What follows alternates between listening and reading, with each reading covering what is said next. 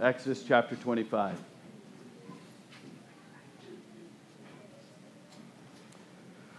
Before I start with Exodus chapter 25, let me ask you a few questions about worship. I'm going to confess up front, I am tired.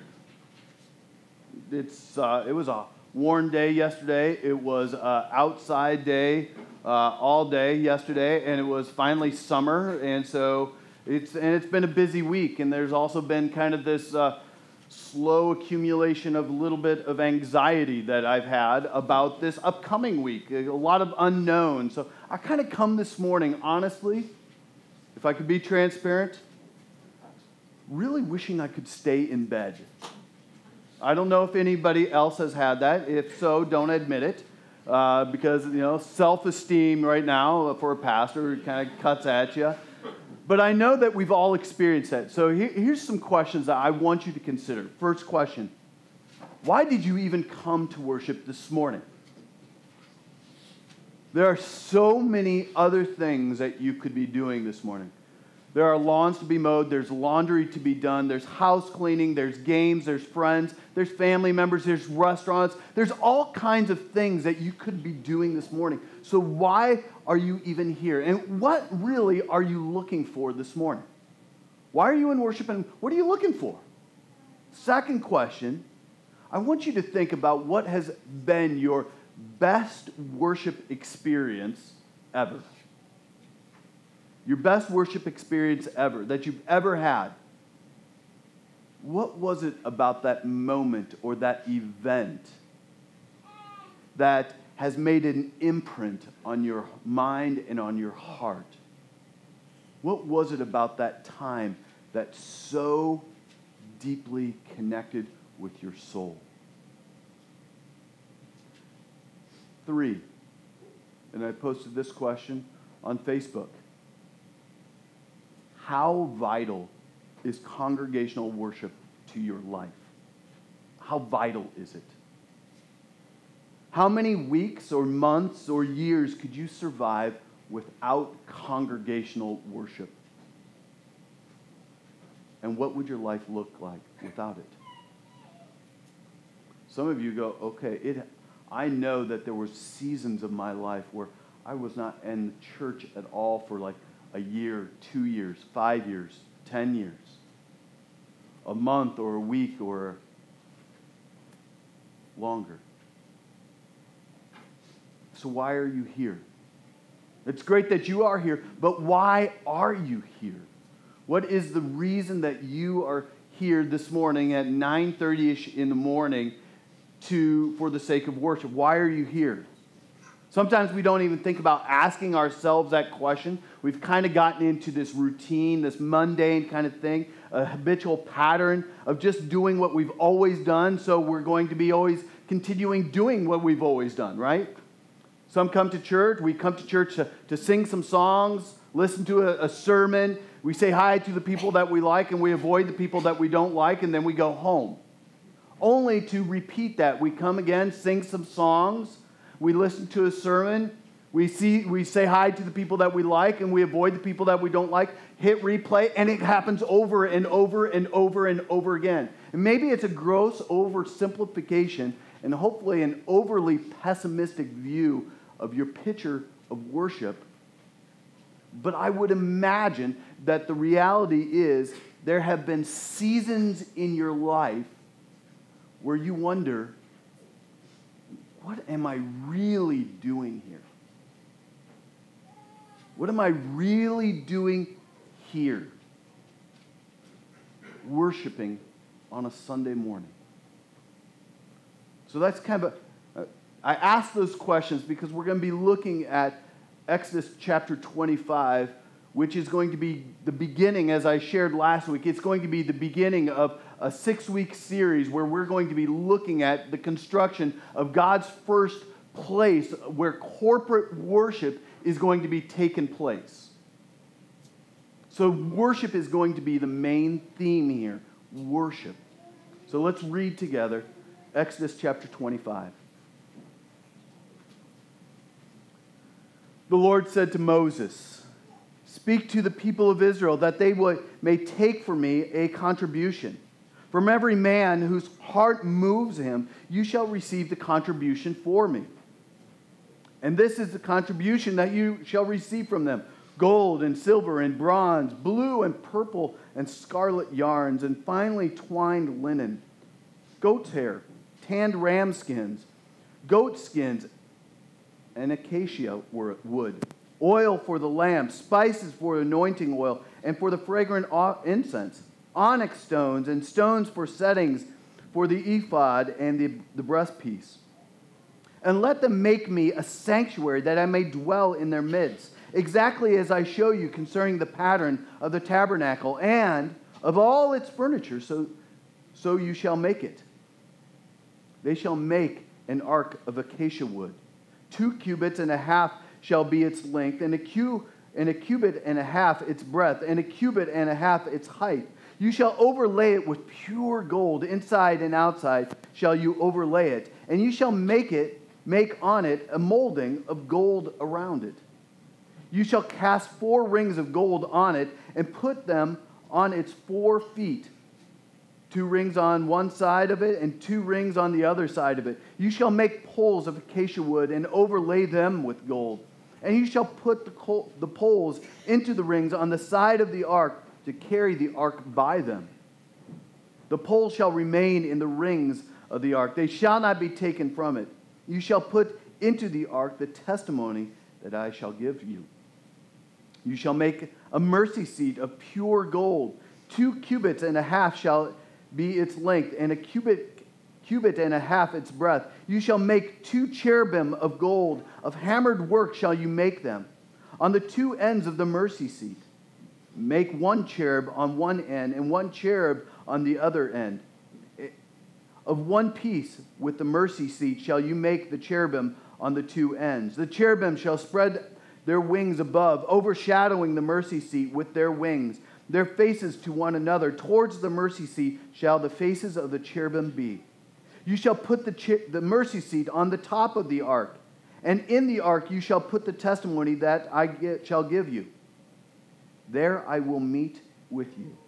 And from above the mercy seat, from between the 2 cherubim that are on the ark of the testimony, I will speak with you about all that I give you in the commandment for the people of Israel. You shall make a table of acacia wood. 2 cubits shall be its length, a cubit its breadth, and a cubit and a half its height. You shall overlay it with pure gold, and make a molding of gold around it. And you shall make a rim around it, a handbreadth wide, and a molding of gold around the rim. And you shall make it four rings of gold, and fasten the rings to the 4 corners at its legs. Close to the frame the ring shall lie as holders for the poles to carry the table. You shall make the poles of acacia wood, and overlay them with gold, and the table shall be carried with these.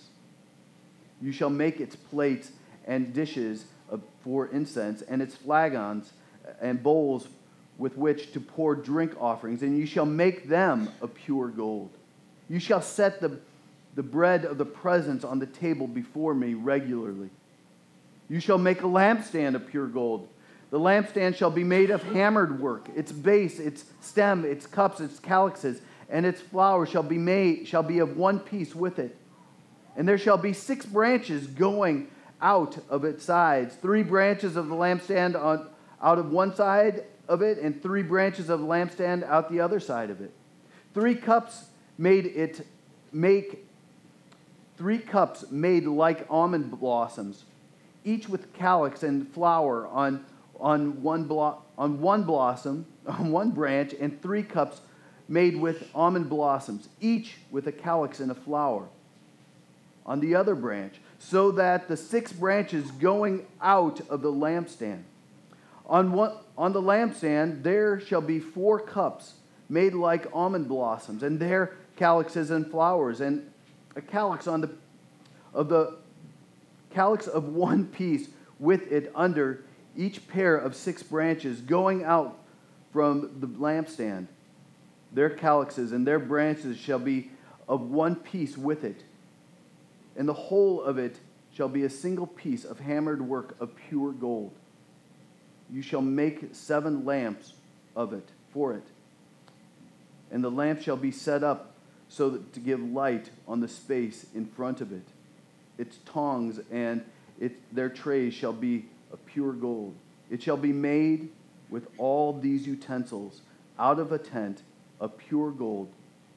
See to it that you make them after the pattern for them, which is being shown you on the mountain. This is the word of the Lord. So like I said, for the next 6 weeks, we're going to look closely at the tabernacle, the earthly design for worship in the life of Israel. But the point of Exodus 25 to Exodus 33 is not about the specifics of the tabernacle.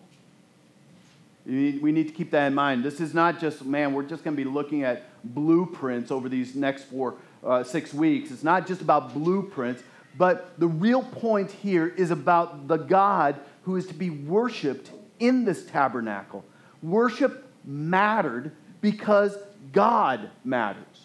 And God is very explicit, very clear about worship. So it matters to God. So it should matter to us. So there's a great amount of time and attention given to the construction of the tabernacle.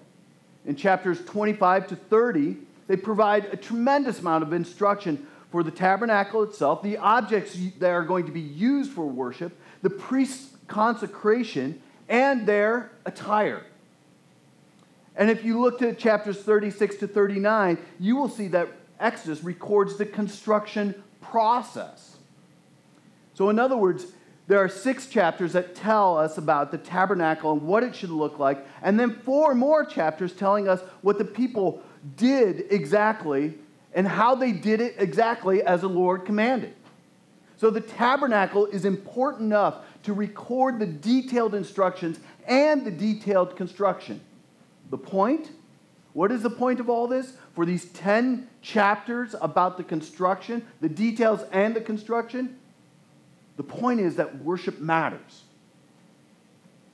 Worship matters. So as we study this section, you'll see that is just ripe with intricate details and intricate and very specific instructions about the hows and the wheres and the whats. God gives very explicit instructions about what goes on these things and how it's to be used.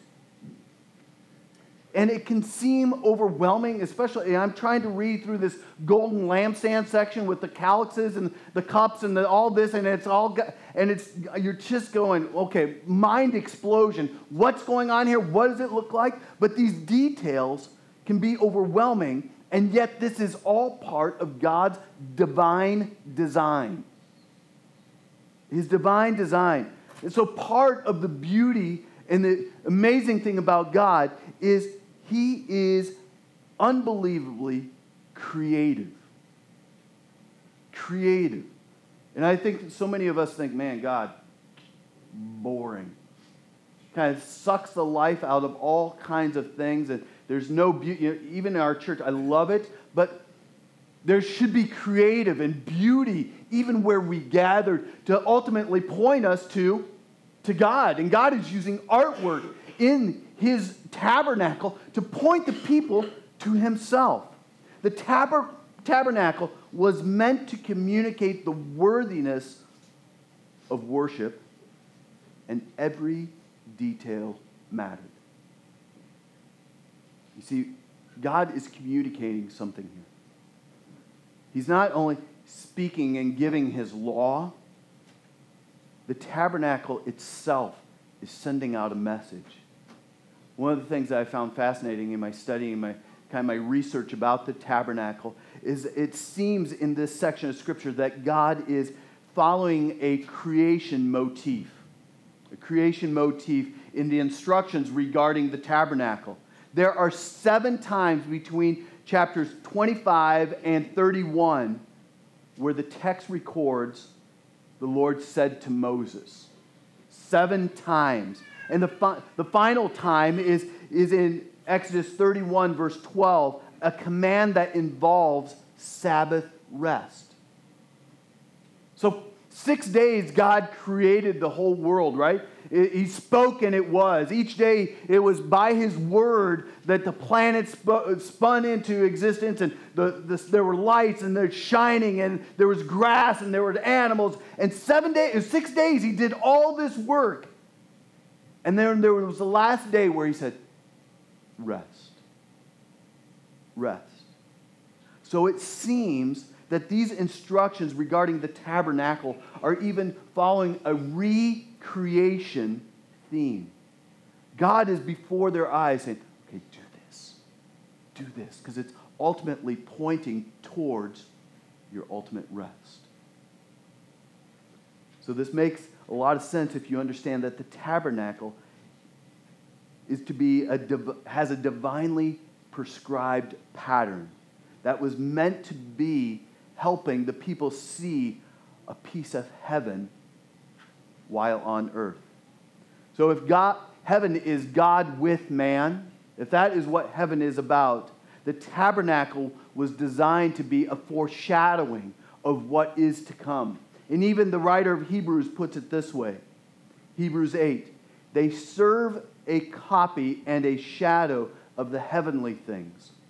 For when Moses was about to erect the tent, he was instructed by God, saying, see that you make everything according to the pattern that was shown you on the mountain. In other words, everything about the tabernacle was meant to send a message. It meant to communicate. It was a conduit to point the people towards God.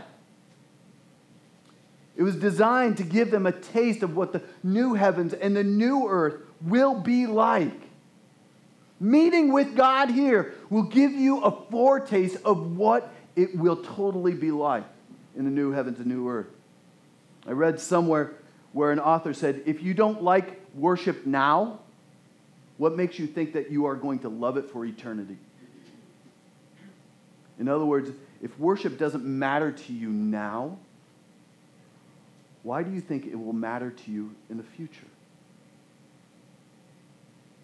My aim is simply for us this morning to challenge our natural tendency as humans, where we have this propensity to fall into patterns that detract us from God's original purposes. So when it comes to worship, I hope that you will approach your and our assembly here together as extremely important and vital for your life.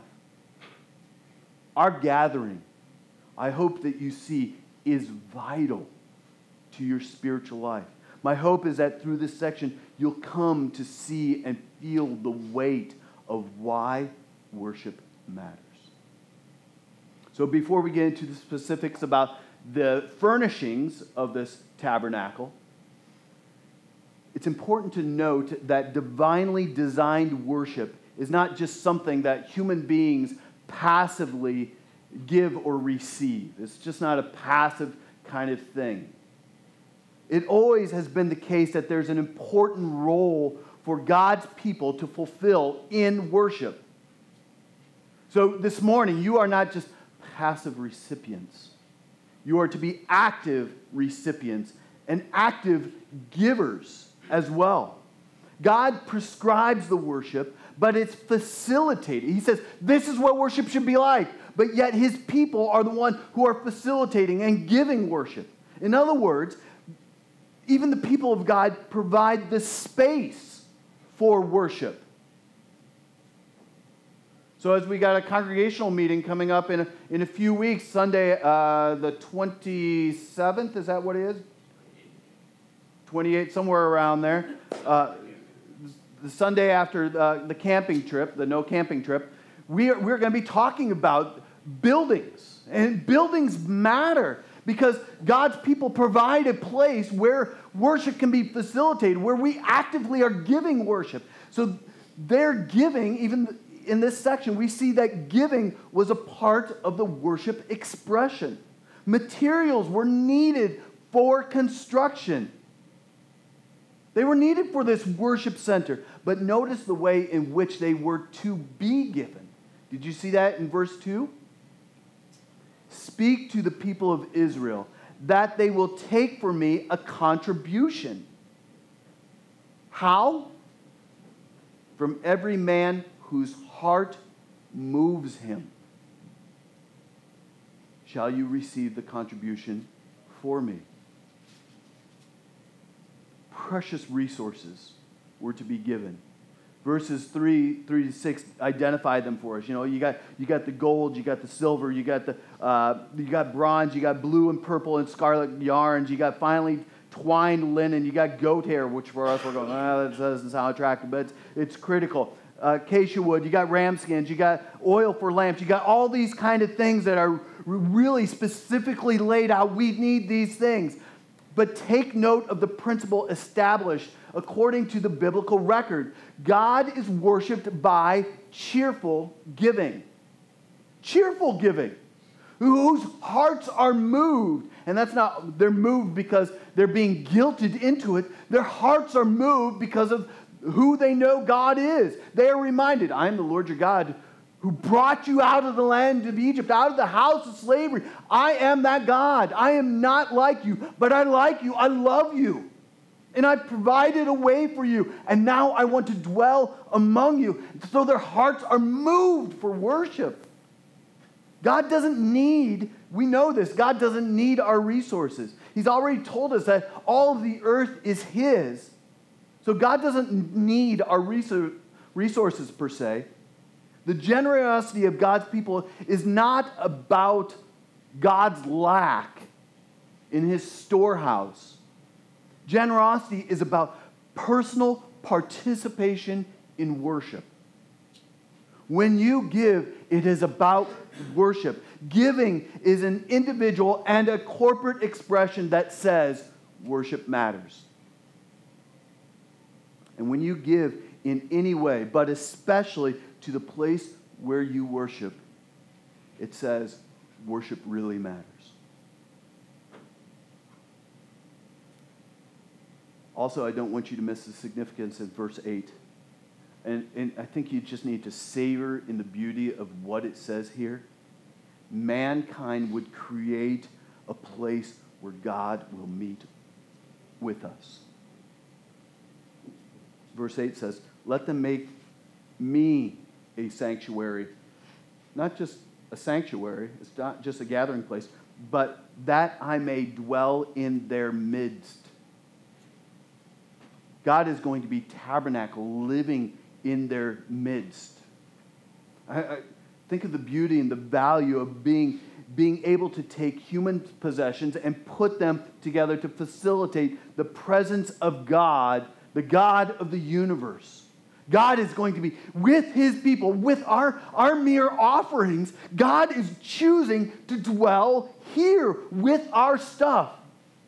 So if you believe that worship matters, if you value the powerful presence of God in your life, then giving will be part of that equation. It's just a natural piece. It's how we participate, listen to these words, how we participate in the transcendence and the eminence of God. How we participate in the transcendence and eminence of God. Worship really matters so much that we would give so that it would happen. So what happens in worship? I would suggest to you that worship is our response to God's distance and God's nearness. God's distance and His nearness. Our worship is our response to the fact that God is not like us, but He likes us. Worship is our response to the transcendence and the immanence of God. So those two words, transcendence and eminence, I'm not sure if you're familiar with them, but let me kind of define them for you. First, to be transcendent means that God is superior or supreme. It means that God is beyond us, that He is greater than us, that He is other than us. He is so beyond us. And so to reflect on the transcendence of God means that you bask in the beauty of His holiness, in His majesty, in His greatness, or His power. Because those are all other attributes that we do not have for ourselves. Those are so God characteristics. We just bask in those characteristics. We go, man, God is transcendent. He is so other. He is so unlike us. I am enjoying God for who He is. Immanence, on the other hand, means that God is close, that God is dwelling nearby, that God is intimate, that God is personal. It captures the manner in which God loves His people, is concerned for their needs, how God rescues them, and has a relationship with them.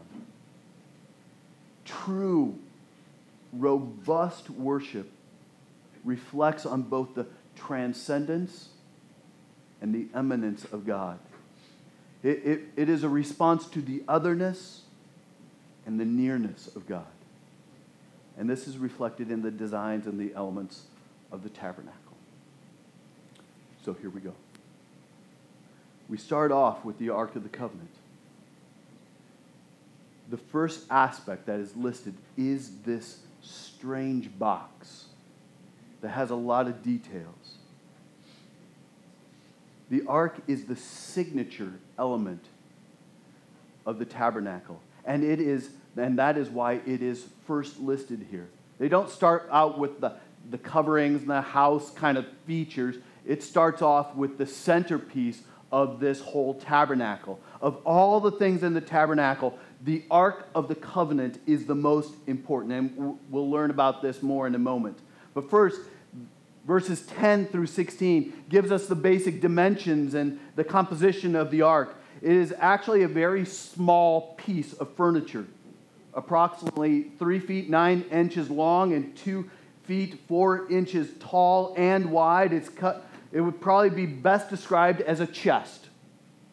It's not a huge thing. It's just a small little chest, and it was made of wood, and it was overlaid with gold. The ark was meant to be portable.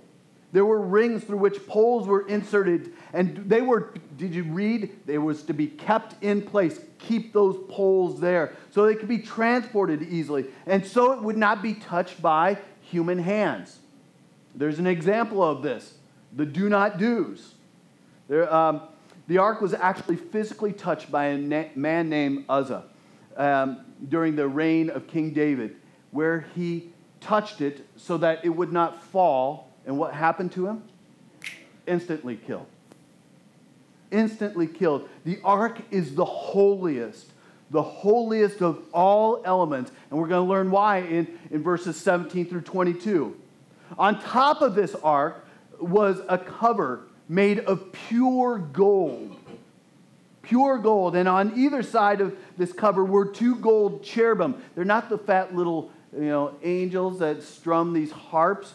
These are 2 cherubim whose wings spread over the mercy seat, and they were facing each other. Cherubim were very familiar creatures to the people who lived in the ancient Near East. They were viewed as heavenly beings or angels who surround and guard the glory of God. The cherubim first appeared in Genesis chapter 3, the first time. And they were set as guards of the tree of life in the Garden of Eden after Adam and Eve had been expelled because of their rebellion. That's our first mention of them. Cherubim are synonymous with the holy presence of God. They were an important symbol for God's presence, and the ark is not the only place where they are found.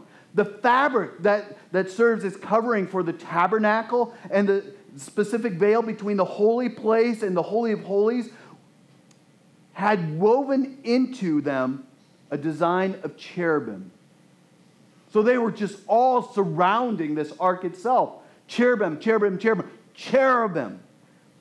This symbol is so important that God is often described as the one who is enthroned between cherubim. Psalm 99 verse 1 said, "The Lord reigns. Let the people tremble. He sits enthroned upon cherubim. Let the earth quake." So this is who God is. And the ark is the most important feature of this tabernacle because it represents the very presence of a holy and awesome God. It was a symbol, an earthly symbol of heaven here on earth. But the ark also communicates something extremely important about atonement. Verse 17 in the ESV calls the cover a mercy seat. The NIV and other translations render it as an atonement cover. An atonement cover. So there's something more than just symbolism and decoration going on here. The word used here basically means, a mercy seat basically means a cover. But Old Testament scholars tell us that the Hebrew word here has broader meaning that extends beyond just physical. Words often have different meanings and different takes on their meaning. For example, if the phone rings here and Todd says, "Hey, Paul, the White House called." I know that it's not really the White House, a house making a phone call. I know that there is something behind the White House called, meaning that somebody is having a communication with me, desiring communication. And that's what's happening here. Matir, in his commentary on Exodus, says that the word for cover in its intensive form comes from a word that means to pay a price to cover for an offense. To pay a price to cover for an offense. In case you're not familiar with the word propitiation, it's a theological word for atonement that talks about restoring a relationship between God and human beings. Some versions call this a propitiation cover, or an atonement cover, or the mercy seat. In other words, a price has got to be paid for what? For an offense to be covered. And so, inside this ark was the testimony or a copy of the law that God had given to Moses. The 10 Commandments were now in here, a testimony of God's words to his people. And the law recorded God's holy standard for his people. And the covering the law of God in the ark was this mercy seat. Law, mercy seat. And on the most holy day of the year for these Jewish people was the Day of Atonement. And on this day, the high priest would take an offering of blood into the holies of holies, and he would sprinkle blood on the mercy seat to make atonement for God's people. So when God talks about his relationship with his people as mediated through the tabernacle, he connects it directly to the mercy seat.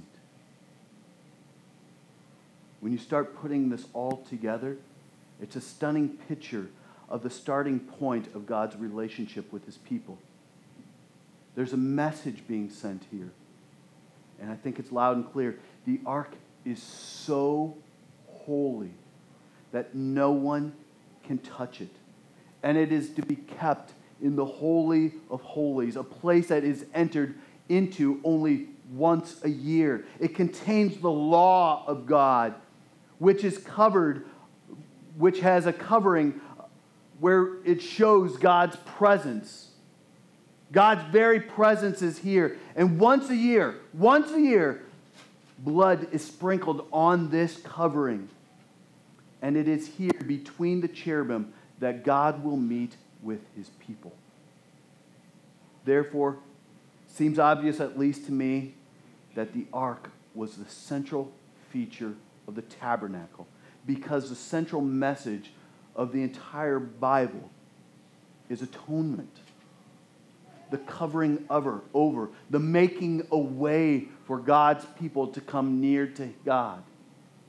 The ark was the center gravity because atonement is the only means that unholy people can even be in the presence of a holy God, a transcendent God.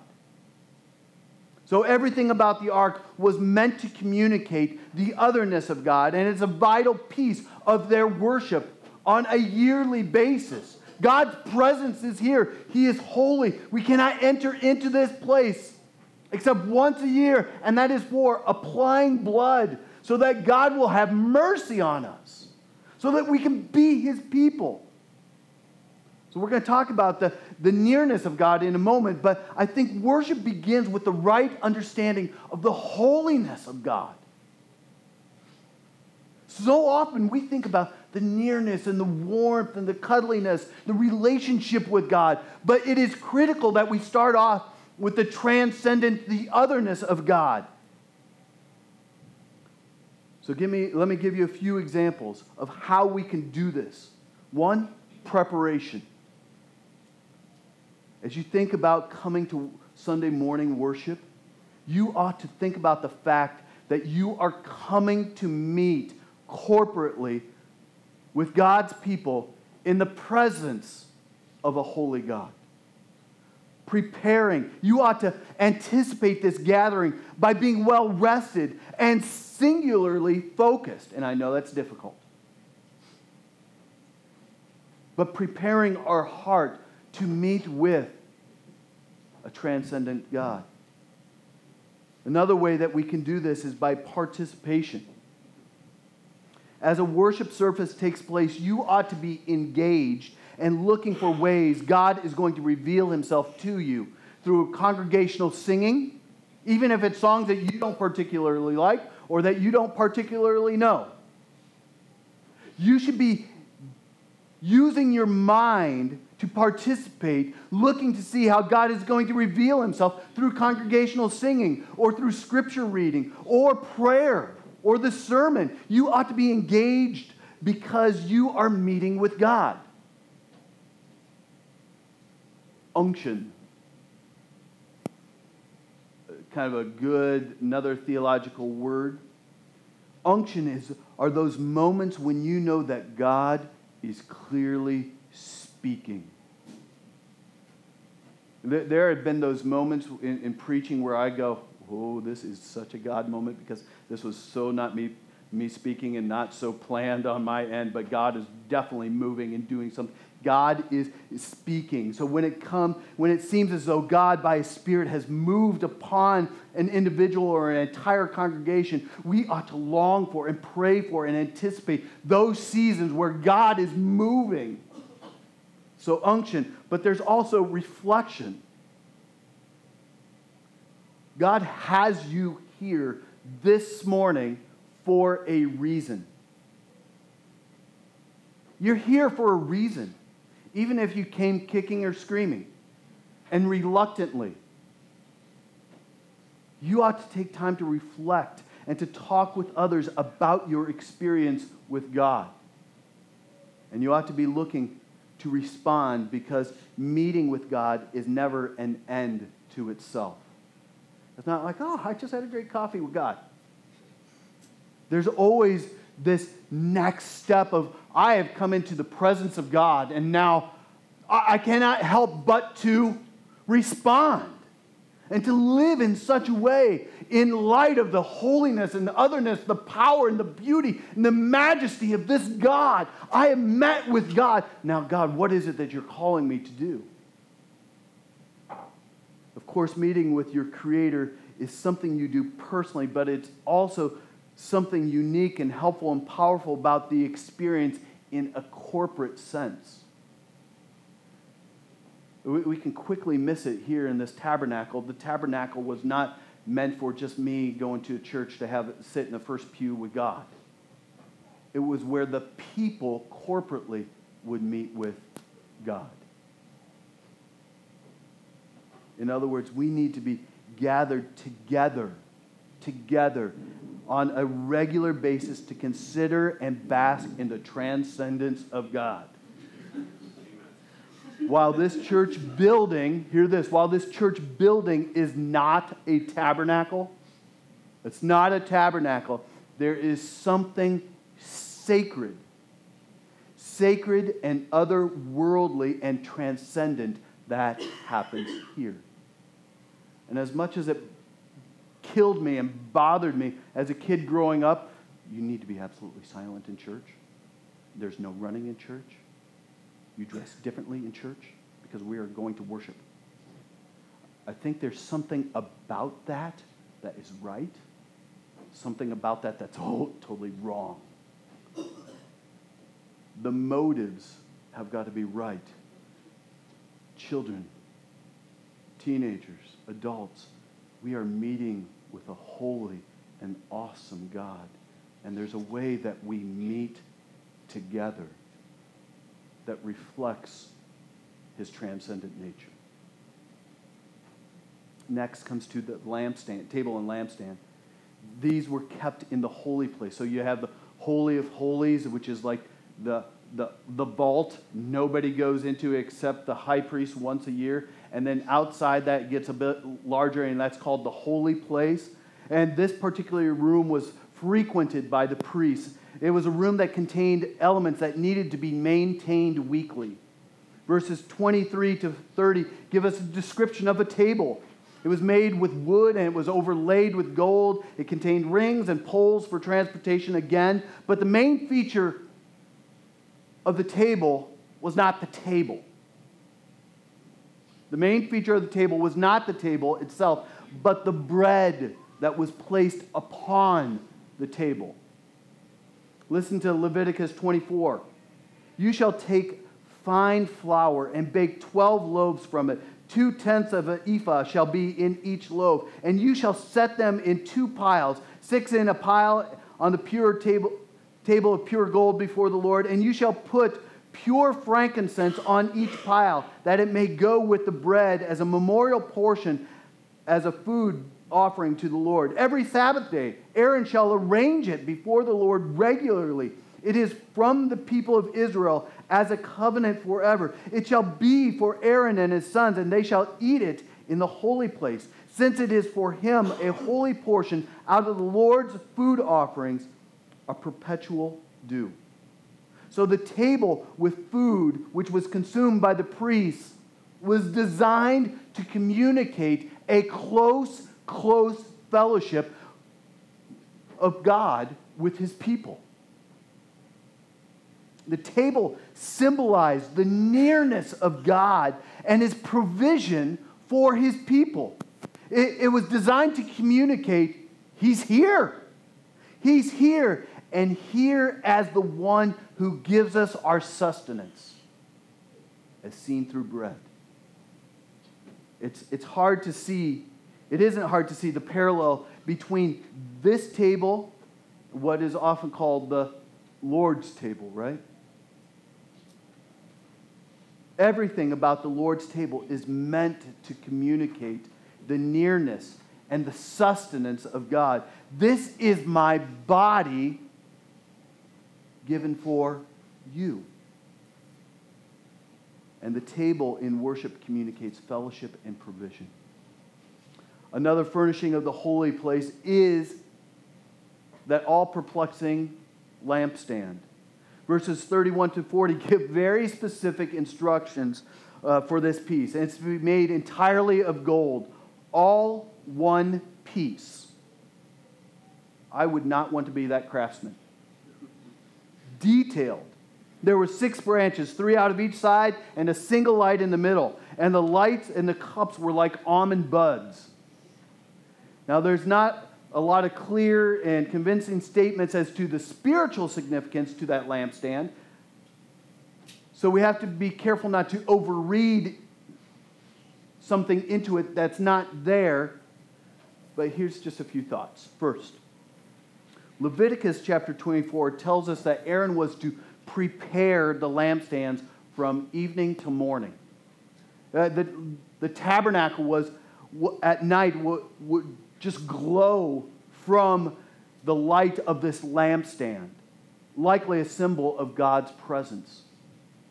So the children of Israel who would be camping around this tabernacle, from whatever vantage point they had, they could see this glowing presence of God in their midst. So the light from the tabernacle would have shone throughout the entire camp. Secondly, since the lampstand was built to look like an almond tree, it seems that it was an image of a living tree, and it was meant to be symbolized here. And we've also already seen images of a tree that gives life, right? And if God is saying, listen, I am going to give you a recreation motif, and I'm also going to give you a picture of what the Garden of Eden is going to look like, I'm going to incorporate a tree into this whole thing. And third, since fire and light indicate God's presence in other places in the Bible, i.e. the burning bush, it would make sense that the tabernacle itself would include this motif of fire. So when you put this all together, it seems that the lampstand was an important symbol of God's presence or his close proximity to his people. The light that it gave would have made the tabernacle appear to be a tent with somebody living inside it. We've seen this camping as Missio Dei Church. When there's a light on, it's basically somebody's there, something's going on inside of it. The lampstand and the table both highlight the nearness and the presence and the close proximity of God to his people. They highlight his immanence.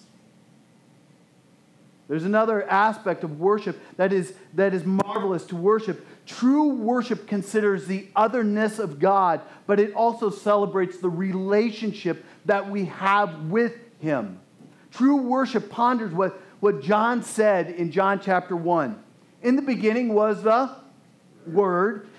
In him was life, and the life was the light of men.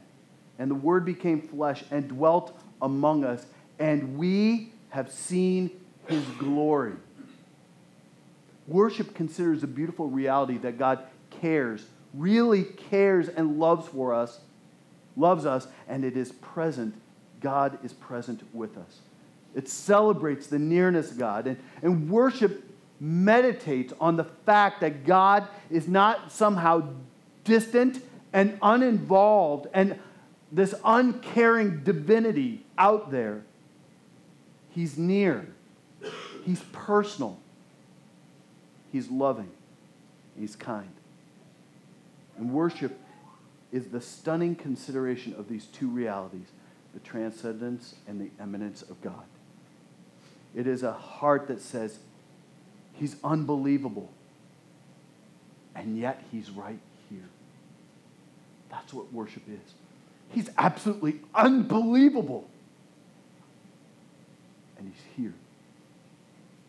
Worship is the divinely designed intersection between the otherness and the nearness of God. And the tabernacle sent that message very clearly. God would be the center of their life. Nothing would be more mysterious, and nothing would be far more glorious than that. Nothing would be more important, and nothing would be more life-giving. The worship of Yahweh would define and mark the people of God. So when you read about this intersection between the transcendent and the immanent in the tabernacle, it points you to consider Jesus. He's the ultimate expression of God's otherness and his nearness. He is God in the flesh. He is God, man. Hebrews 9 gives us a summary of the way in which things like the tabernacle point to him.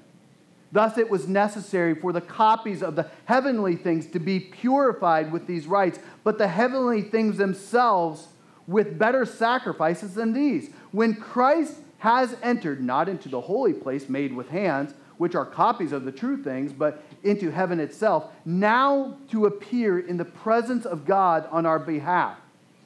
Nor was it to offer himself repeatedly as a high priest who enters the holy place once a year with the blood not of his own. For then he would have to suffer repeatedly since the foundation of the world. But as it is, he has appeared once for all at the end of all the ages to put away all sin by the sacrifice of himself.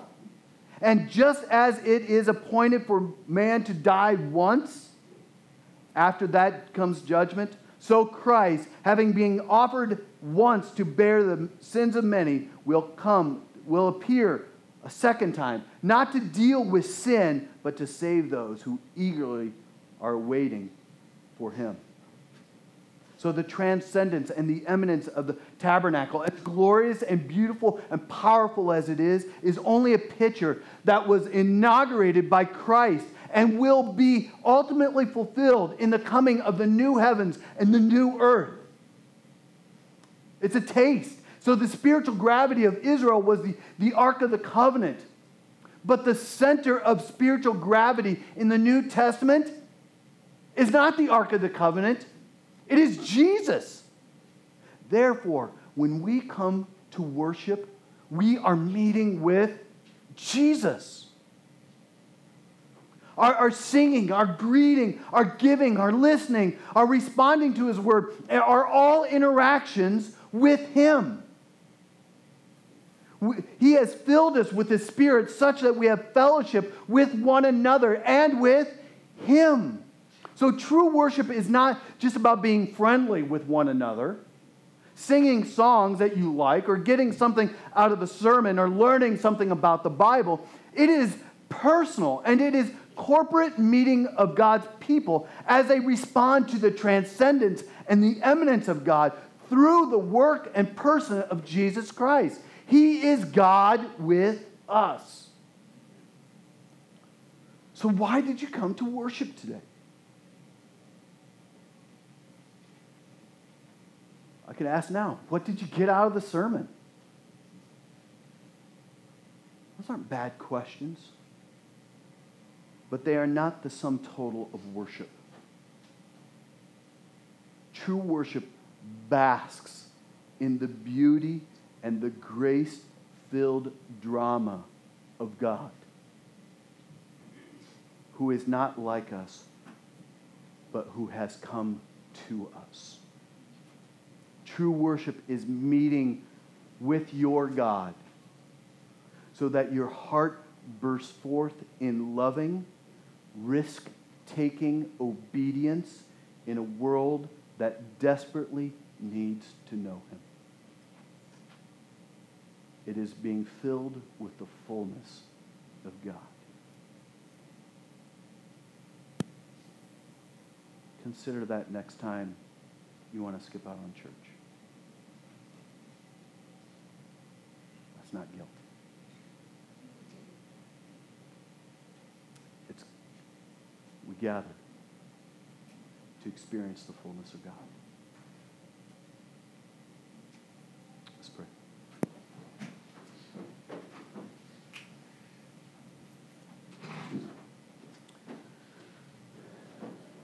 Father God, we thank you for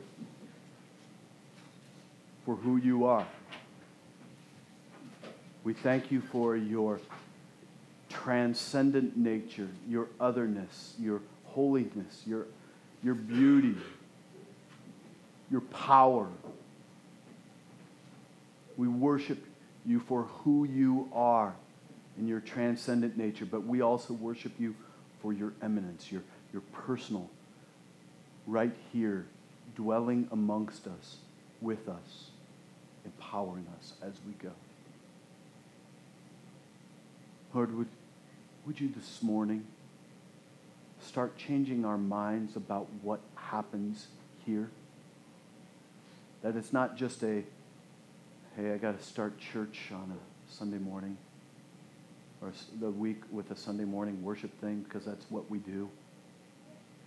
Would you change our minds to understanding and desiring that we are to worship you, God, in our midst. That we are worshiping Jesus Christ, God, man. So God, would you change our minds so that we can more fully enjoy you, fellowshipping with you. This we pray in Jesus' name. Amen.